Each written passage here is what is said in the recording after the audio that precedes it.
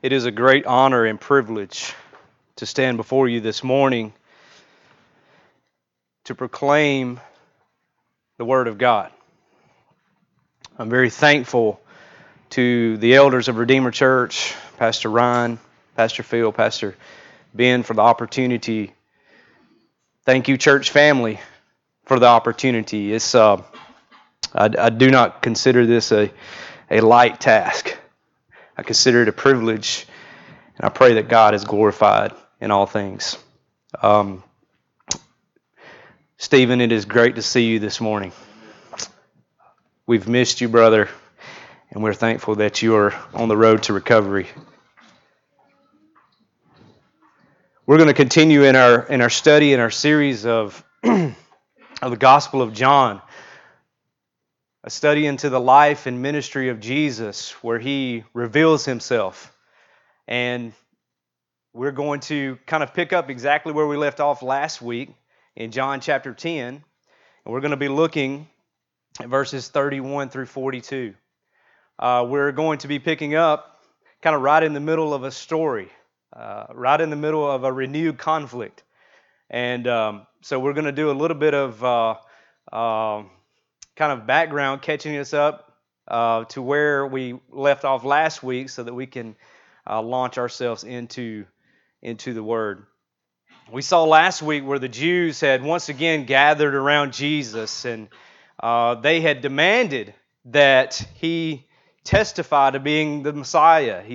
They said, if you are the Christ, tell us plainly. They wanted to hear Christ.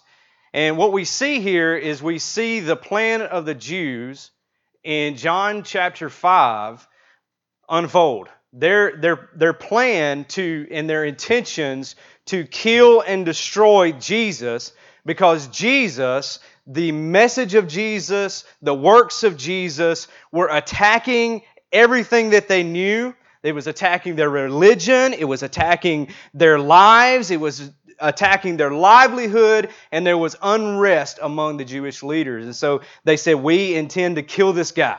We're going to stop this because he is going to keep us from doing what we want to do. In John chapter 8, we see these same Jews confront Jesus with basically the same question, who are you?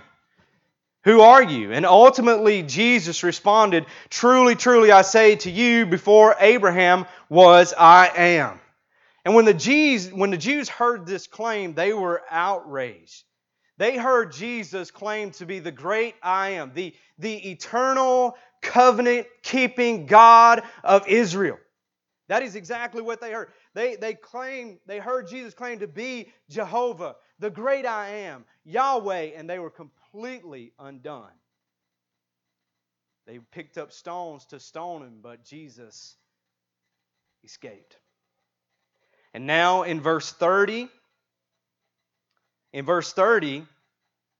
Christ gave the Jews the plain answer that they were seeking in verse 24, when he said, I and the Father are one.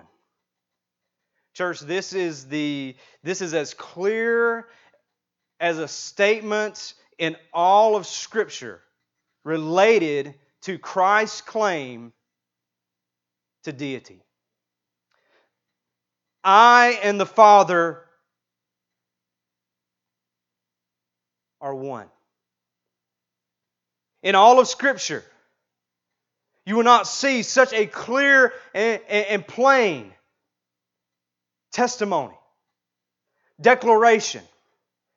And these Jews understood completely what Jesus was saying. Jesus was saying, not I'm like God, He says I am God. The Father, the Son, we are one. We are one in our character. We are one in our attributes. We are one in all things. The Jews understood, just like they did in John 5 and John 8, that to speak this way was blasphemy. And according to Jewish belief, blasphemy had to be punished by being put to death. Jesus, in this discourse of 22 verses 30, He told them plainly that He was the Son of God. And we see that this was intolerable to the Jews. For them, it was bad enough that He breached their Sabbath law, but now He is making Himself to be God. This is their view. And that's where we pick up our text today. John chapter 10, starting in verse 31. The Jews picked up stones again to stone Him. Jesus answered them, I have shown you many good works from the Father. For which of them are you going to stone me? The Jews answered Him, It is not for a good work that we're going to stone you, but for blasphemy, because you, being a man, make yourself God. Jesus answered them, Is it not written in your law? I said, You are gods. If He called them gods to whom the word of God came, and Scripture cannot be broken, do you say of Him whom the Father consecrated and sent into the world, You are blaspheming because I said I am the Son of God? If I'm not doing the works of my Father, then do not believe me. But if I do them, even though you do not believe me, believe the works, that you may know and understand that the Father is in me, and I am in the Father. Again, they sought to arrest Him, but He escaped from their hands. He went away again across the Jordan to the place where John had been baptizing at first. And there He remained. And many came to Him, and they said, John did no sign, but everything that John said about this man was true. And many believed in Him there. Church, I just want to preface our time this morning by saying this is a heavy text. We're going into very, very deep waters, and I'm just going to say that we are not going to be able to cover every nuance of this text this morning. What we are going to do is what we have already asked the Lord to do, and that is to illuminate the Scripture for us, to grow our faith in such a way in Jesus as the Son of God, so that we can press even further to His. So the Lord might speak to you this morning through the preaching of the Word, and He might show you something in this text and reveal Himself in such a way that I do not mention. And we are completely okay with that. Press into that. Study that. Trust that. What we want to do this morning is we want to give you kind of the big idea, and we're going to give you the structure of the text, and then we're going to get going. Okay? So the big idea of this passage of Scripture is that the words and the works of Jesus Christ harmoniously testify to the deity of Christ. The word and works of Christ harmoniously testify of the deity of Christ. Why would I use a word like harmonious?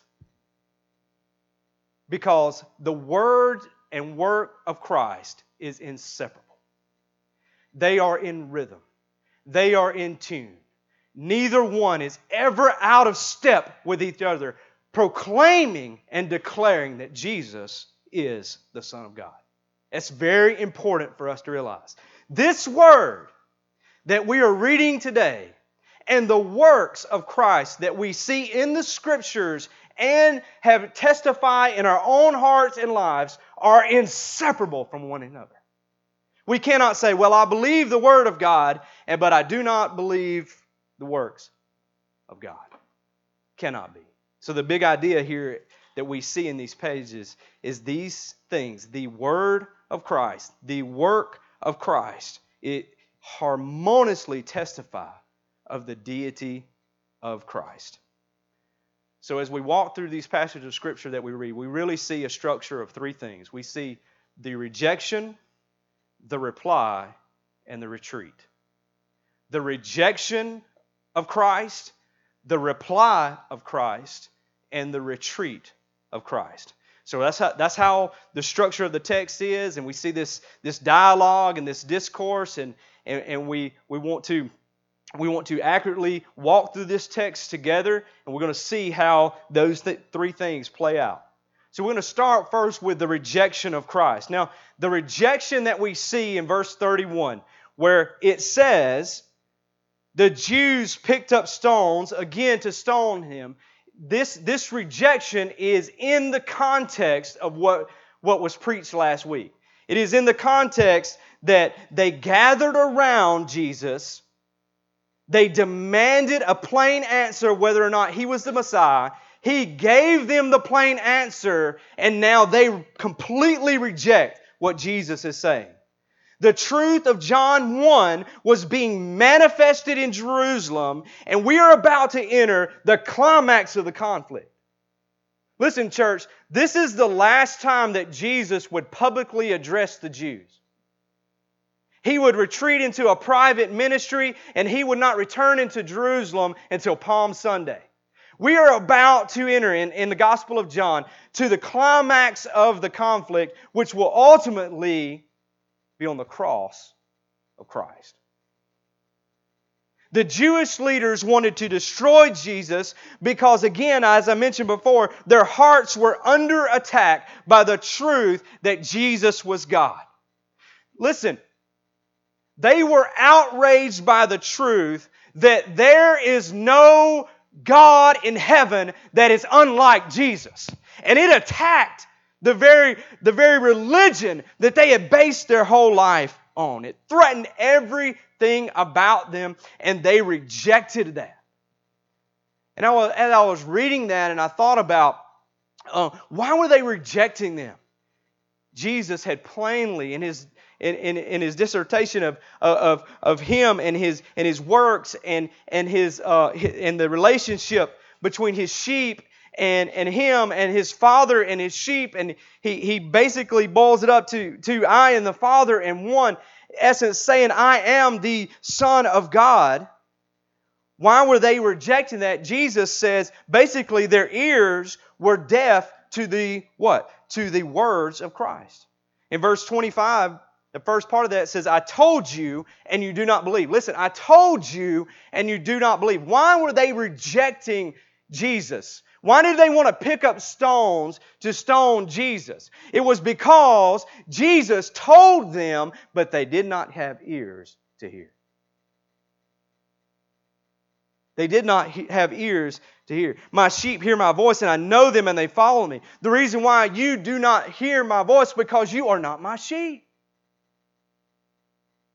But not only were their ears deaf to the words of Christ, their eyes were blinded to the works of Christ. The works that I do in my Father's name bear witness about me. But you do not believe because you are not among my sheep. On in verse 32 that we just read.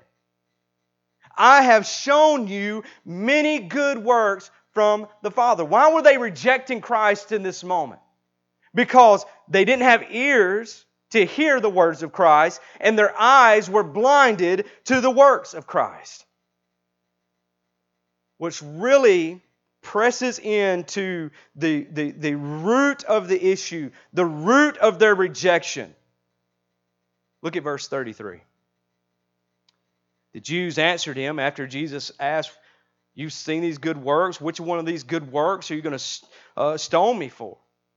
And they answered, it's not for a good work that we're going to stone you, but for blasphemy, because you, being a man, make yourself God.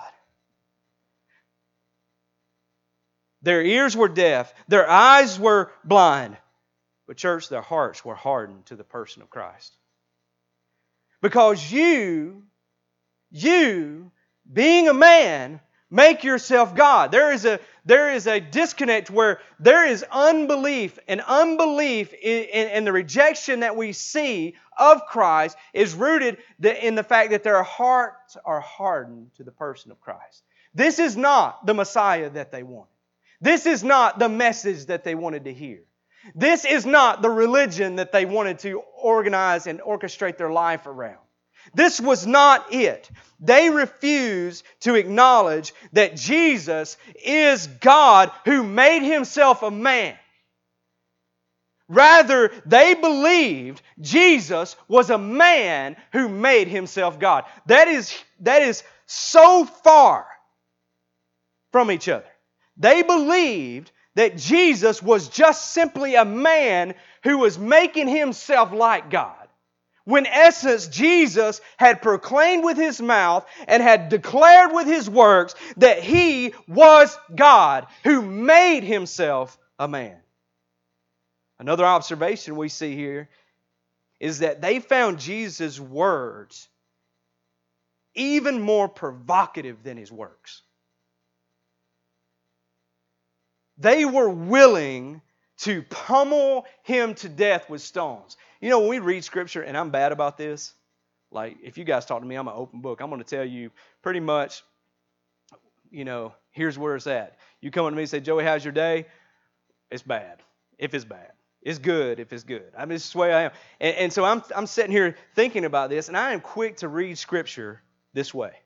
I read that they pick up stones and they seek to stone Him, and I don't even take the time to think about what is going on. Like putting myself in that position. We act like, and we read this text like, oh, well, this is just a little bit of a conflict. Oh, here's Jesus and the Jews just kind of, going back and forth. No, they were about to kill Him. A crowd had gathered around Him, and their intention was to kill Him, to set Him up. They knew what He was going to say, and they were just waiting for Him to say it. And when He said it, they were trying to kill Him. And these words that they said, they weren't worried about the works. They weren't worried that He made the blind see. They didn't worry about making the lame to walk. At this moment, they were not worried about anything other than the claim that Jesus said that He was God. And by picking up stones, they were saying in their hearts, we reject You.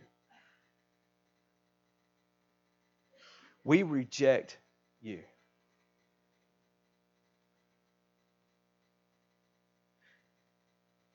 Church, I want us to feel the weight of that.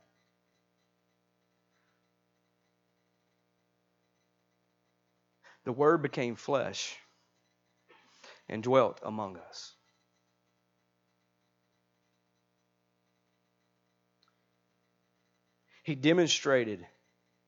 Jesus demonstrated Himself as God from His birth to His resurrection. And in this moment in time, these people had heard the Word of God. They had seen the works of God. But they rejected it.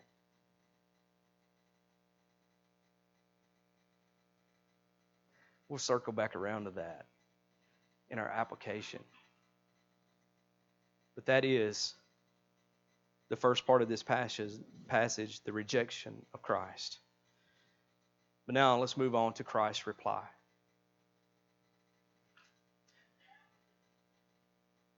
As they are around Him and they have stones in their hand, righteously, right? Righteously in their own minds gripped, ready to carry out the law,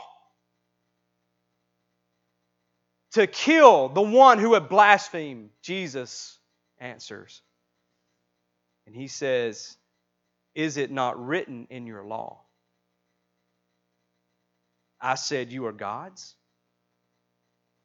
If He called them gods to whom the Word of God came, and Scripture cannot be broken, do you say of Him whom the Father consecrated and sent into the world, you are blaspheming because I said, I am the Son of God?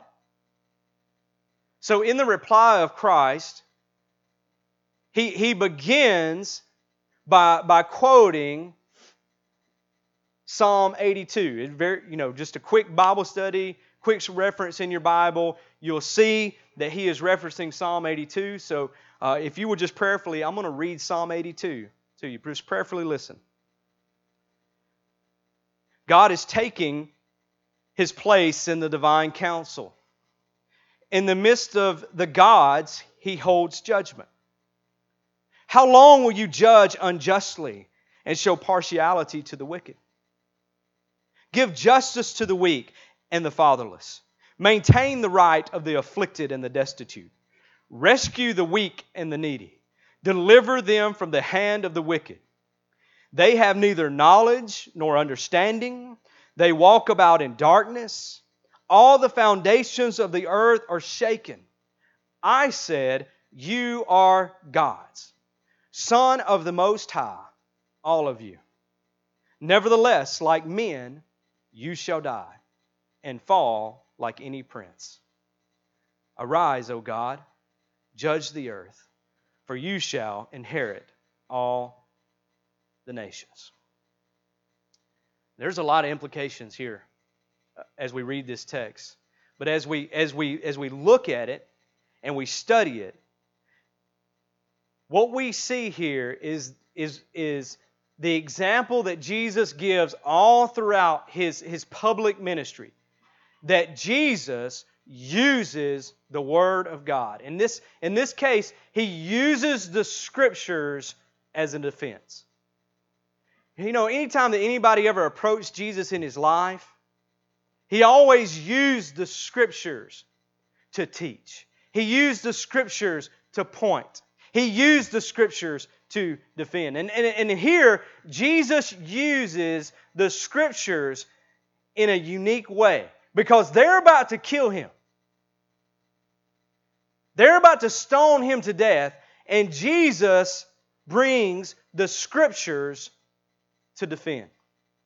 Jesus quoted this verse in order to refute the charge of blasphemy that was used against him. And we could spend a lot of time here, church, but I want to just make the point here. Jesus' point was this: if mere human judges, which Psalm 82 is referencing to, people that were divinely appointed to judge, to exercise judgment, to officially govern people, if mere human judges can be called gods without committing blasphemy, how then could Jesus be charged with blasphemy? So basically what we see here is that Jesus knew the Word of God. He knew the Scriptures, and he trusted the Scriptures, and then he used the Scriptures to defend.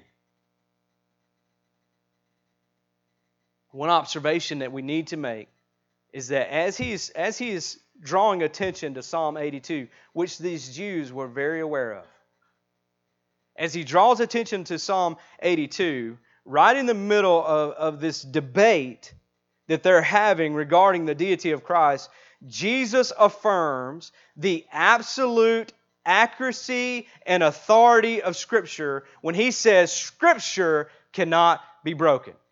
Now, the Jews are debating with Jesus regarding his own deity. But Jesus brings into something, he brings common ground to this place. He brings the authority of Scripture. He brings the accuracy of Scripture to play. Something that the Jews had completely honored in their life. Scripture cannot be broken. This statement, as you're reading it, it almost seems like a side note. It almost seems like, like a rambling of a conversation. If you ever talk to me in a conversation, you'll realize I'm all over the place. I used to say it was ADD, ADHD. I'm just a broken man. That's all I can tell you. With a broken mind that goes all over the place.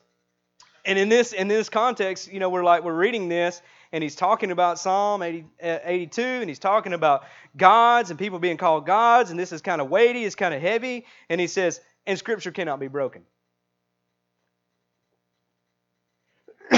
Excuse me. But this statement is not a side note. This statement is at the center of his reply.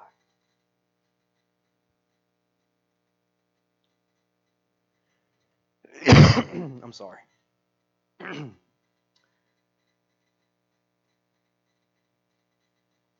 The Jews had used Scripture to destroy Jesus. What you're saying is blasphemy. How can a man make himself God? You're blasphemy. But they failed to see and they failed to understand that the Scriptures fully and completely and perfectly testify that Jesus is the Son of God. We'll see this come full circle in this text. This is not a side note. When Jesus says the Scripture cannot be broken, He is talking about Himself. He is talking and testifying of, I am fully God, I am fully man, and I am fully have authority to lay down my life and to take my life up again. And this has a strong, strong implication for us today. Church, we need to know the Word of God. It is not just that we need to know the Word of God, but we need to trust the Word of God. Church, it's not just an important word to hear. It's not just that. It's not just an intriguing word to study. Well, let me see what this has to say about this. Or, oh, let's have a Bible study about that. It is those things. It is important. It is intriguing. But what Jesus is saying here is that this word is inspired by God. It is infallible. It is inerrant. It revives our souls. It opens our eyes. It guides our steps. And it causes our hearts to rejoice. This is the authority of the Word. This is the Word, and it cannot be broken. Trust it today. This is so centered to what Jesus is saying. He uses the Scriptures to defend, but He also uses the Scriptures to declare. By saying the Scriptures cannot be broken, He is setting the stage for His next statement when He says, do you say of Him who the Father consecrated, who the Father sent into the world, you are blaspheming? Because I said, I am the Son of God. This is some deep stuff here. So we're going to try to just press into it just for a little bit. Verse 36 is so crucial. Because in verse 36, as Jesus is using the Word of God to defend His deity, He also is using the Word of God to declare and affirm His deity. First, the Father consecrated the Son. He set apart the Son. And then He sent Him into the world. And even in Jesus' question, you're calling me a blasphemer because I said, Jesus said, the Word said, God said, I am the Son of God. So even in His questioning, He is affirming His own deity by boldly stating that I said, I am the Son of God. Y'all catch that? It's kind of, it's one of those things. Jesus is, He's not like us. He enters a conversation. People ask Him questions. He starts asking them questions. Who does that? Jesus does that. But in that, He asks a question. He's also affirming the very essence of who He is. Jesus is the incarnate Word. That Word, which is in the beginning, was with God and was God. His words are the words of God. He is one with the Father. He is the radiance. He is the glow. He is the glory of the Father. The Word became flesh and it dwelt among us. And we have seen His glory. Glory as of the only Son from the Father, full of grace and truth. Jesus is saying He is equal with God. He is worshipped as God. He is the Creator. He is the sustainer of all things. He forgives sin. He raises the dead. And He executes righteous judgment. To know Jesus is to know God. To see Jesus is to see God. To receive Jesus is to receive God. To believe Jesus is to believe God. To honor Jesus was to honor God. This is what Jesus is saying. And He is saying all Scripture cannot be broken.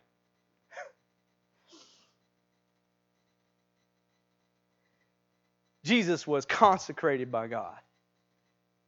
And Jesus was sent into the world by God. Jesus has come forth from God to make God known. To make God known in the world. And His works, not only His Word, but His works are also works of God. In both word and works, and we'll see this play out in a minute, in both word and works, He is showing Himself to be what He truly is, the Son sent by the Father to bring light and life to the world. This is why He was sent. He was set apart. God the Father set apart God the Son to come into this world to bring life and light to men. In John 3:17, for God sent not His Son in the world to condemn the world, but that the world through Him might be saved. Jesus is using Scripture to defending Himself, to defend His deity, to defend His statement that I am God, to take the conversation in a different way, but at the same time, He is affirming His deity. He's affirming His deity, and He's also calling out and testifying and saying and declaring, listen, God has set me apart and He has sent me out to redeem my own. To lay down my life for my own so that they may be saved. This is the reply of Christ. Let's look on.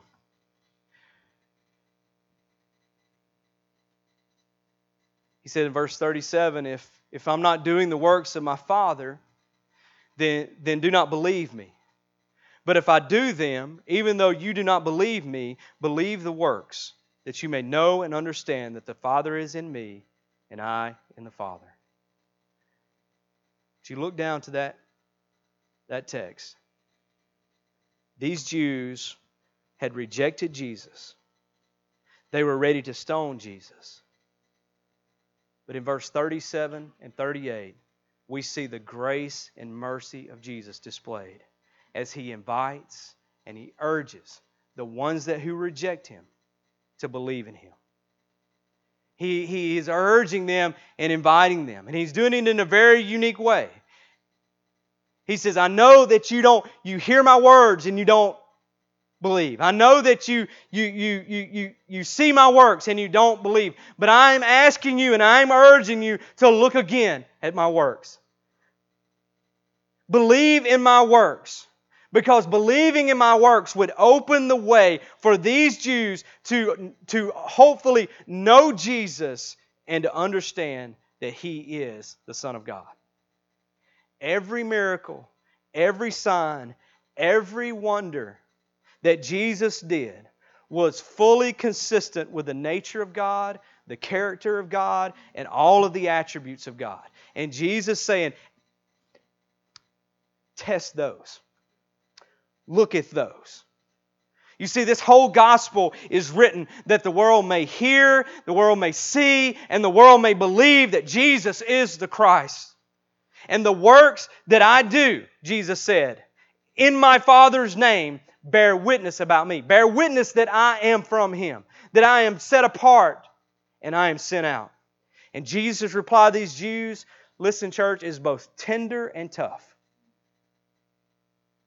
It is merciful that in that even though they could not see their way to His words and to His person, He invited them to at least see and believe in His works. What a merciful invitation. Stones in the hand, ready to kill Him, rejected Him, even though all of Scripture pointed to Him.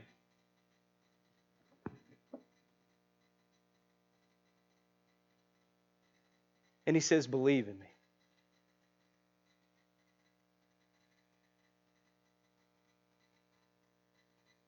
This is a merciful invitation, but regretfully, this scene does not end with faith or repentance. Church, it ends in tragedy.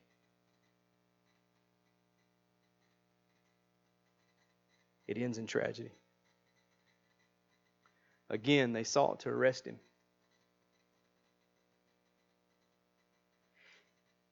This scene ends with unbelief and anger as they once again tried to seize and arrest Jesus because He threatened the very nature of their life. Finally, quickly, let's look at the retreat of Christ. Verse 39, again, they sought to arrest Him, but He escaped from their hands. He went away again across the Jordan to the place where John had been baptizing at first, and there He remained. And many came to Him, and they said, John did no sign, but everything that John said about this man was true. And many believed in Him there. Just like in John 8, once again, Jesus escaped from their hands. But listen, this is not some criminal slipping out the back door here. We need to understand that Jesus' retreat was intentional. Make no mistake, Christ's retreat was divinely intentional. Jesus had been sent into the world by God to lay down His life for a ransom for many, and His hour had not yet come. It was divinely intentional. He escaped supernaturally. The only way that God could, because this was not His purpose to stand up and say that He was God and be stoned. His purpose was to go to the cross so that you and I might be saved. The conflict was not over. The mission had not been accomplished. So He divinely and intentionally retreated from His public ministry in Jerusalem, not to return until the palm branches were laid down and He was riding in on a donkey to the praise of the people. And ultimately leading Him to the cross where He would be mocked by those same people. But not only was His retreat intentional, His retreat was purposeful. He retreated from the place that rejected Him for being the Son of God. And get this, church, He returned to the place where He was proclaimed and celebrated as the Son of God.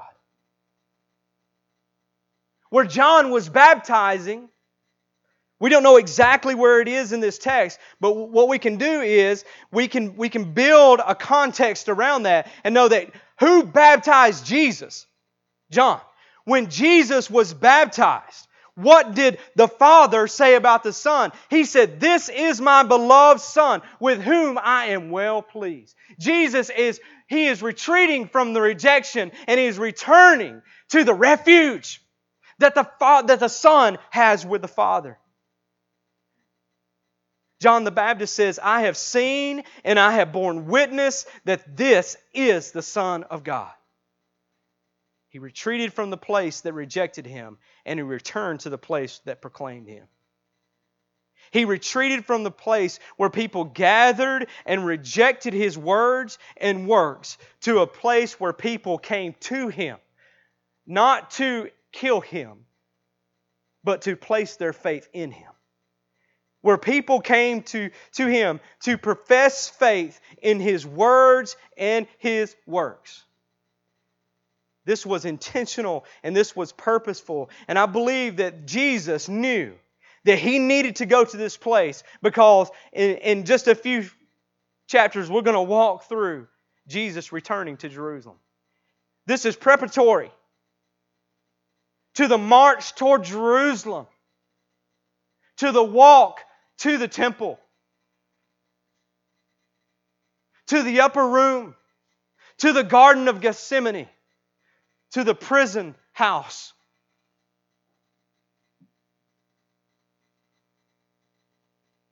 To the made up and pseudo court. To the beatings and scourgings. To the walk toward Golgotha. This is preparatory. He's retreating from the rejection. And He's returning to the place where He's celebrated. And church, I just want to give you three observations in our three applications in our closing. One is based upon an observation. It's worth noting that John the Baptist's witness was still bearing fruit even after he was dead. John did no sign, but everything that John said about this man was true. And many believed. John's witness to Christ led many to trust Christ. John was no miracle worker, but John was a faithful witness. The people who came to Jesus were convinced by what they had heard from John and what they had seen from Jesus that he, Jesus, was truly the Son of God. So in that observation, we see one application. Share Christ. If you know Christ and you believe Christ, point people to Christ. Be like John the Baptist. Be a faithful witness. You don't have to be a miracle worker. Christ is the miracle worker. We just need to be a faithful testifier of the gospel. Because we know that it is the power of God to salvation to everyone who believes. We need to point people to the words of Christ, where He says, you must believe that I am the Son of God. We need to point people to the works of Christ and invite them to believe. And we, church, we too have been set apart. We too have been sent out to bear His name. And so as we see this and we observe John's life, let us commit to sharing Christ. Second application, for you that testify of a relationship with Christ, testify that you believe Christ. Just for a moment, I want you to consider Christ. And I want you to consider Christ when you wake up in the morning. And I want you to consider Christ every moment of your life. Because as Christians, it is easy for us to overlook Jesus. It is easy for us to be just like those Jewish people, to know the Word but not to trust in it. To be so engulfed with this world and this life and our religion that we overlook Jesus, that we neglect Jesus, and we even gather around Him and demand something from Him that is rooted not in His glory and praise, but our own sin. And I would like to invite you this morning, church, to celebrate Jesus by coming to Him in joyful faith. Jesus came into this world to rescue you and to reclaim you. The eternal Son of God, out of sheer and boundless love for you, entered humanity and took on the sorrow and the sickness of your sin on the cross, so that you may be clothed in the beautiful righteousness of His own life. On the cross, we see the bridegroom loving you to death. On the cross, we see the Lord of glory giving His life for you. On the cross, we see the Lord of hosts crushing Satan for you. And in John 10, verse 17, Jesus says, "For this reason the Father loves me, because I laid down my life."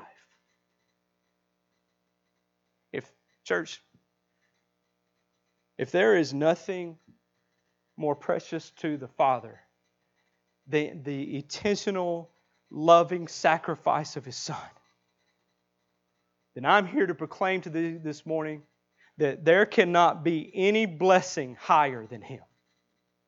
There cannot be anything better than Him. In every way, Jesus is the very great reward of the gospel. He loved you. He gave Himself for you. He is passionate about you. So passionate about you that He paid a price for you. And your Christianity is not about you becoming better, but Christ becoming your everything. The goal of this morning is not for you to walk away from this teaching and just do better. The goal of this teaching is for you to see Christ in all of His glory, to praise Him, and to fall deeply in love with Him as you consider Him. As you consider Christ today, I urge you to celebrate Christ by turning away from your sin, your apathy, your complacency, your hostility, your frustration toward God, and turn to the all-satisfying, ever-sustaining, unrelenting Son of God who loves you, who cares for you, and calls you His own. Consider Christ this morning. Our last application, as Phil and the musicians come up, I just want you to close your Bibles. We're going to spend 2 or 3 minutes here and we're going to close. Close your Bible, put away your notebook, get in a posture of prayer. If you're a Christian, I want you to consider Christ. As you consider Christ, I want you to repent of your sin. I want you to put your faith and trust in Jesus. Not because I said so, but Christ has invited you to do that. He has commanded you to do that. That is His invitation for you.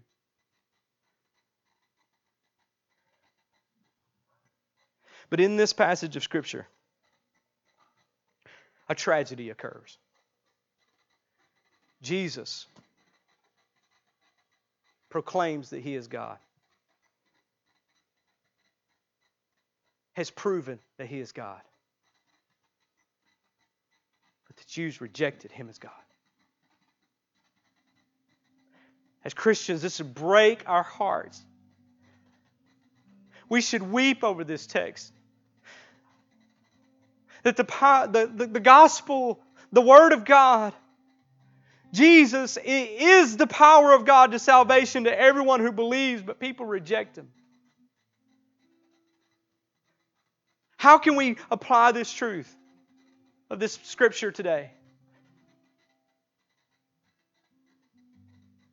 Give your life to Christ this morning. Jesus said in John chapter 8, verse 24, "Unless you believe that I am He, that I am the great I am, that I am the Son of God, you will die in your sins." This is a tragedy.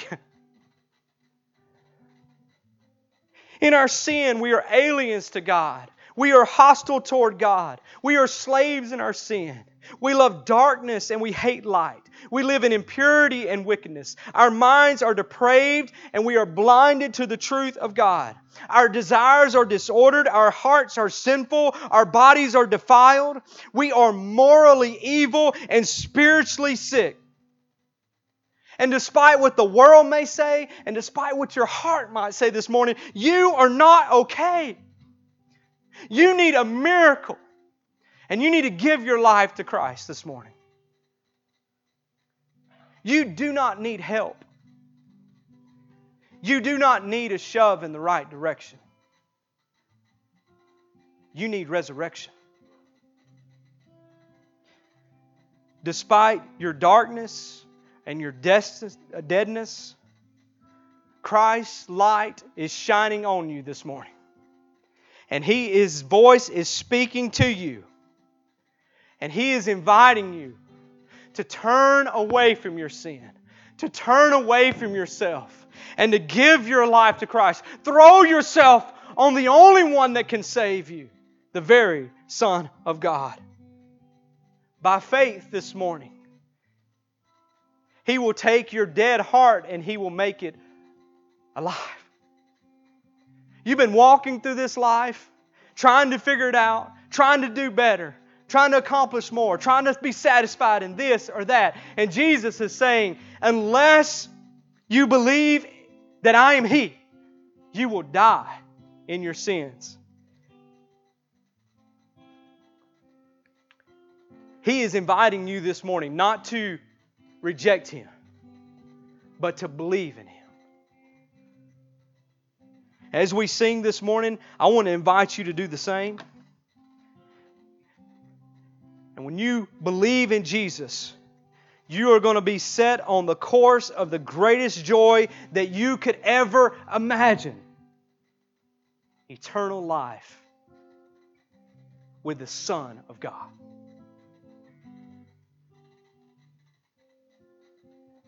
Do you know Him today? Do you believe Him today? Are you following Him today? Do you know His Word? Are you trusting in His Word? Or do you see it and turn away from it? Don't let today be a tragedy in your life. Christ come to redeem that. Let today be a day of rejoicing. Pastor Ryan is going to be over here by Romans 1:16. And if you do not know Jesus this morning, give your life to Christ. He's the very great reward of the gospel. He is the treasure in the field. He is the pearl of great price. He is worth it all. Quit walking through this life in darkness. Come into the light and be redeemed, reclaimed, reborn forevermore.